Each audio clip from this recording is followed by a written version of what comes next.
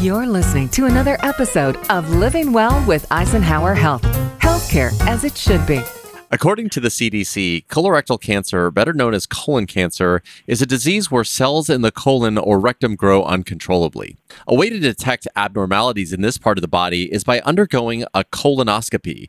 But what exactly is this and why is it necessary? Joining us is Dr. Ayub Ilyas, a colon rectal surgeon with Eisenhower's General Surgery Specialty Clinic. This is Living Well with Eisenhower Health. My name is Prakash Chandran. So Dr. Ilyas, thank you so much for joining us today. I really appreciate your time.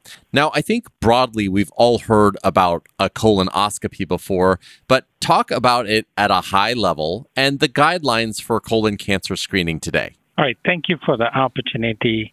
Colon cancer or colon and rectal cancer is the second most common cancer-related mortality in the United States. And it's the third most common cancer in both men and women in the United States as well. But fortunately, we can identify the cancer early or even prevent the cancer by doing screening tests. One of the most common tests or the most efficient test to achieve this objective is to do a colonoscopy. What is a colonoscopy? A colonoscopy is visualization of the inner lining of the entire colon and rectum. And this is done by the procedure called as colonoscopy. And this involves doing a bowel prep, cleaning the colon and rectum, forms the most important part of the procedure or most taxing part of the procedure, which is to clean the colon and rectum. And after that, a gastroenterologist visualize the insides of your colon and rectum by using what we call as a colonoscope. Okay, that makes a lot of sense. So in terms of when we should be proactive about getting this type of screening, is there a certain age that people are eligible to start screening? Yeah, as we grow older, unfortunately, what happens is we have to conform to what we call as health maintenance guidelines. Just like if we have a car for about 3 years and start doing maintenance work. These are preventative maintenance works, like getting your air conditions or a heater checked at your place every year and so on. So similar to breast cancer screening, colon cancer screening is recommended once you cross a certain age. In a normal risk adult men and women, in the past, we started doing colon cancer screening at the age of 50. But over the last few years, or last few decades, what we realized that we are missing out on a lot of colon cancer cases in younger patients. So we revised our guidelines and now we start cancer screening for colon cancer at the age of 45. And this is for an average person with average risk. Who is an average person with an average risk? Anyone who does not have any personal history of colon cancer or anybody, immediate family members, or we call as first-degree relatives, without any history of colon cancer, or they do not have any inflammatory conditions, what we call as ulcerative colitis or Crohn's disease. And patients with none of these risk factors would fall under average risk category. And these patients have to undergo colonoscopy starting the age of 45. And how often do we do this? Normally about every 10 years. But based on the findings from the first colonoscopy, it may vary. And that will be helped by your gastroenterologist or your primary care physician. So you talked about people at normal risk. I'd like to talk about the people on the other side of that, people at high risk. I imagine this is people with a family history or some of the risk factors that you just mentioned. But can you go into that in a little bit more detail? Yeah, the family history now it forms who in the family and what age. And if your grandfather has the age of 80 or 90, that doesn't increase your risk significantly. But unfortunately, if your first-degree relative, which means your father, mother, or brothers, sisters, any one of them had colon cancer, that does increase the risk of colon cancer. And the more early in their age, younger patients developing colon cancer, that means the risk is higher. The chances of being familial or having a genetic component is high. Let's say if a person develops colon cancer at the age of 50, so his son or her son or daughter should get 10 years prior to that, that is at the age of 40. If the person develops at the age of 40, then the next generation person also should get it at the age of 30. Not just that, his siblings should also get it. I mean, they're also at a higher risk. They should get it if they haven't gotten one yet, depending based on the age. Okay, now let's talk about the procedure itself. Since people are told they have polyps when they're screened, tell us exactly what a polyp is and why it's important if they are found to be removed. Sure. The good thing about colon cancer is it doesn't develop overnight or over a few weeks. It develops over months to years. And an average colon cancer, when we identify it, has been there for years. That lag period is helpful for us to identify during a colonoscopy, right? So when it develops, and the term we use is nip it in the bud stage, because the colon cancer does not develop as a cancer per se to begin with. Some abnormal growth of normal-looking cells over months and years become abnormal growth of abnormal-looking cells. When the cells become invasive, meaning it penetrates through the tissues into other areas, through the walls of the colon, that's when it turns from precancerous into cancerous. When we call polyps, I don't want to label it totally, but most of the polyps are the important ones, what we are interested in, precancerous polyps.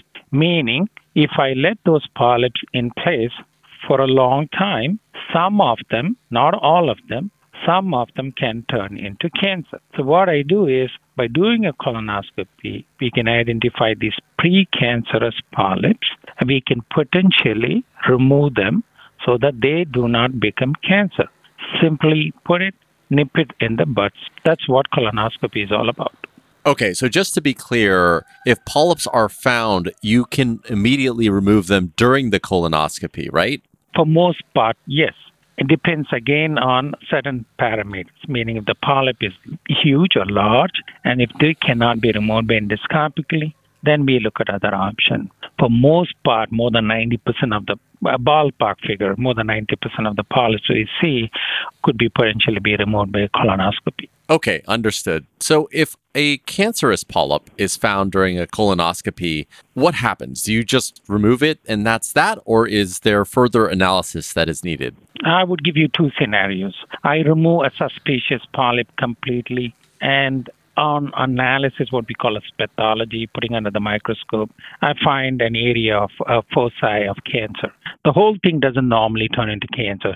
Cancer develops in one foci of the growth. If that is there, we look at the margins and see if we need to do anything addition or not. The second scenario is if I see a huge growth, I know when I see it, it looks like cancer and I cannot remove it. What I do is I take a small piece of it for biopsy, put it in a microscope, confirm that it is cancer. Once we make the diagnosis of cancer, the second thing is we're going to find out where all is this cancer. It is just localized to the wall, hasn't gone to other places like lymph nodes, other organs, and so on. So what we do is a staging workup and figure out what stages the cancer is. And then based on that, we do the treatment accordingly. Okay. And I'm curious around any statistics that might be available that show the decrease in colon cancer because of people being proactive and getting colonoscopies. Can you share anything around that?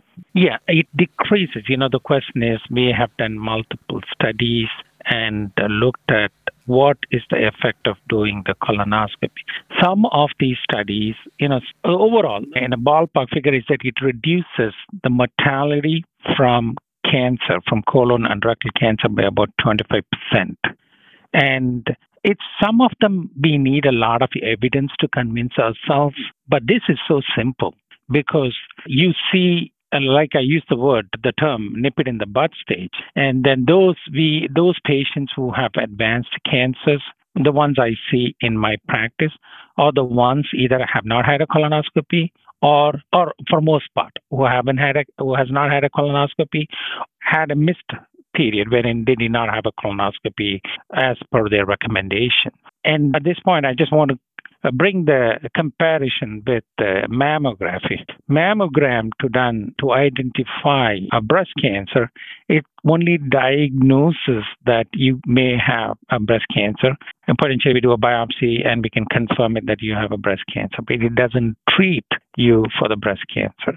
But the colonoscopy, so that for many times we can screen for colonoscopy and nip it in the butt, screen for colon cancer, nip it in the butt stage. If not, early cancers, we can potentially remove them. If not, if it turns out to be an advanced cancer, we can diagnose them as well. So there's a lot more advantages in with colonoscopy in relation to colon cancer compared to other screening tests. That's why there's a lot of impetus towards going and getting these screenings done, despite having to go through the hassle of a bowel prep, and it takes about at least 48 hours off everyone's routine schedule to get it done and go to a place and have the procedure done. Well, let's actually talk about the bowel prep. I know that prep is something that people normally have a lot of anxiety about, but maybe you can just start by telling us what bowel prep is. I mean, a colon is the conduit for fecal matter. Colon and rectum, obviously, most of us will have feces within them. So to evaluate the lining of the colon and the rectum, you got to clean the colon and rectum of all the material within them. So this is achieved by bowel prep, which means literally rinsing your colon off, completely cleaning it off. And unfortunately, we don't have any magic pill which can do it with the least amount of discomfort to the patients. So there are multiple options available and multiple commercially available products to have that taken care of. Some of them are done in one go, or some of them done in sessions, depending on the timing of your colonoscopy and also depending on the preference of the endoscopist or the gastroenterologist. And compared to in the past, things have improved, but still it is a hassle. It is the most important bottleneck with colonoscopy is to having to go through the bowel prep. But if you are able to do that, then you could identify colon cancer pretty early. So what exactly does it mean to do prep? Is it a juice that you take? Tell us a little bit about the prep itself. And also, I've heard that it's gotten better over time. So maybe talk about that as well. There are multiple commercially available options available compared to, starting from having to drink 1 gallon of Go Lightly or polyethylene glycol-based products, or those products which you can mix with water. There are guidelines on it. And again, what type, and you can have clear liquid diet and what color you can have and so on. Specific instructions would be given to you on a broader perspective. They've become definitely not very friendly, but much friendlier than in the past. And the incidence of nausea and vomiting are a lot less compared to in the past. And the amount of dehydration patients would endure from having to go through the bowel prep are a lot less these days than before. So I'd love to ask a little bit about what happens during a colonoscopy. Is there pain involved? What's the recovery time? What is the length of the procedure? Anything that you can share would be helpful. Yeah, colonoscopy, when you are due for one, and so you will be referred either by your primary care doctor, or you'll have to see your gastroenterologist. So that would involve either seeing a gastroenterologist or a pre-op or pre-procedural visit before you actually show up for the procedure. On the day when you have to have the procedure, you've already prepped yourself, you're clean, you'll be given a specific time to show up to the procedural suite. And then once you show up, you will end up having an IV placed in you. And the good thing is, for most part, most of the colonoscopies are done under sedation. Thing is, you will not know that you are having a procedure because you are sedated. A lot of the patient or most of the patients say, "Hey, is that it over?" And I didn't even know that I had a procedure. So they are done with something called what we call as propofol, and the patients are very comfortable. Compared to in the past, we used to sufflate the colon with air and do the procedures, and those patients had a lot of discomfort because they have to expel the air because we have to distend the colon and the rectum to see the lining, every centimeter of the lining of the colon and rectum, because some of the lesions are pretty sneaky and they are very subtle. So we got to be very careful about it. But now we don't use air anymore. We use carbon dioxide. The good thing is carbon dioxide gets absorbed, I think, more than 200 times more than air. So that makes it so fast. And by the time you come out of the procedure, you don't have a distended abdomen and you pretty much don't have any pain. The incidences of complication is very low. This is very safe. It's definitely not without any risk of complications, which can be simply from simple things like abdominal discomfort, anesthesia-related complications, or any bleeding from the site where we remove the polyp, and so on.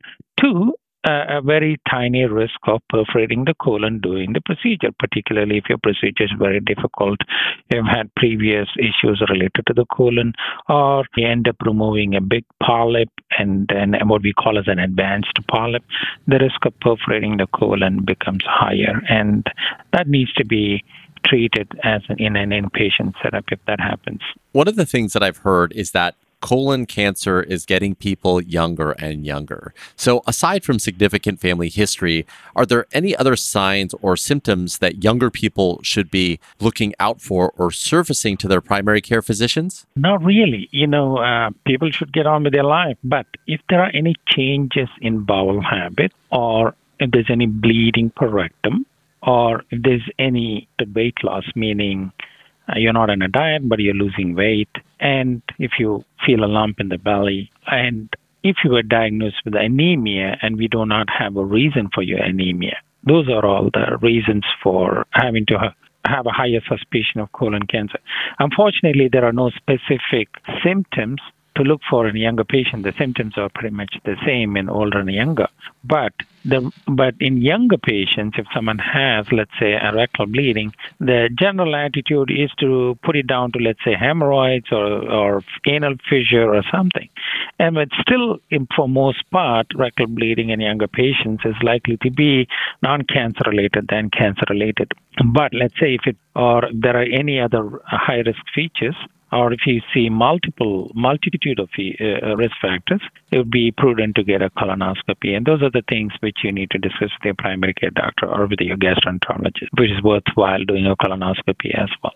Now, do you have any thoughts around why we might be seeing an increase in younger people getting colon cancer? Is it dietary? Could it be obesity related? Do you have any thoughts there? Multitude of factors, usually not unifactorial. You put it down already. Obesity is a risk of a multitude of cancers, and including colon cancer. And then changes in our diet. We become more animals who eat processed meat than unprocessed food. So we all eat less fiber. And processed food, particularly red meat, tend to increase the risk of colon cancer. Also, environmental and the genetic component comes into play as well. Okay. And one of the last things I wanted to ask you about is alternatives to colonoscopies. Like, I've always heard that colonoscopies are the gold standard, but I've also seen commercials for things like Cologuard and other things like that. Can you speak about those alternatives? Yeah, there are stool DNA tests available. In the past, we used to do blood tests in the stool, and those are a little bit more primitive, less sensitive. And broadly, let me put it broadly as a stool or blood-based test and direct visualization test. The stool test or the commercially available Cologuard, it looks at the stool DNA and the presence of blood in the stool and altered DNA in the stool. This gives you, it's a reasonably sensitive test, but if it becomes positive, you will still need a colonoscopy. And again, it can potentially miss some of the patients who have colon cancer, so it's not 100% sensitive. Other than Cologuard, there are other tests which you can look to see if there's any blood in the stool. They are less sensitive and less specific.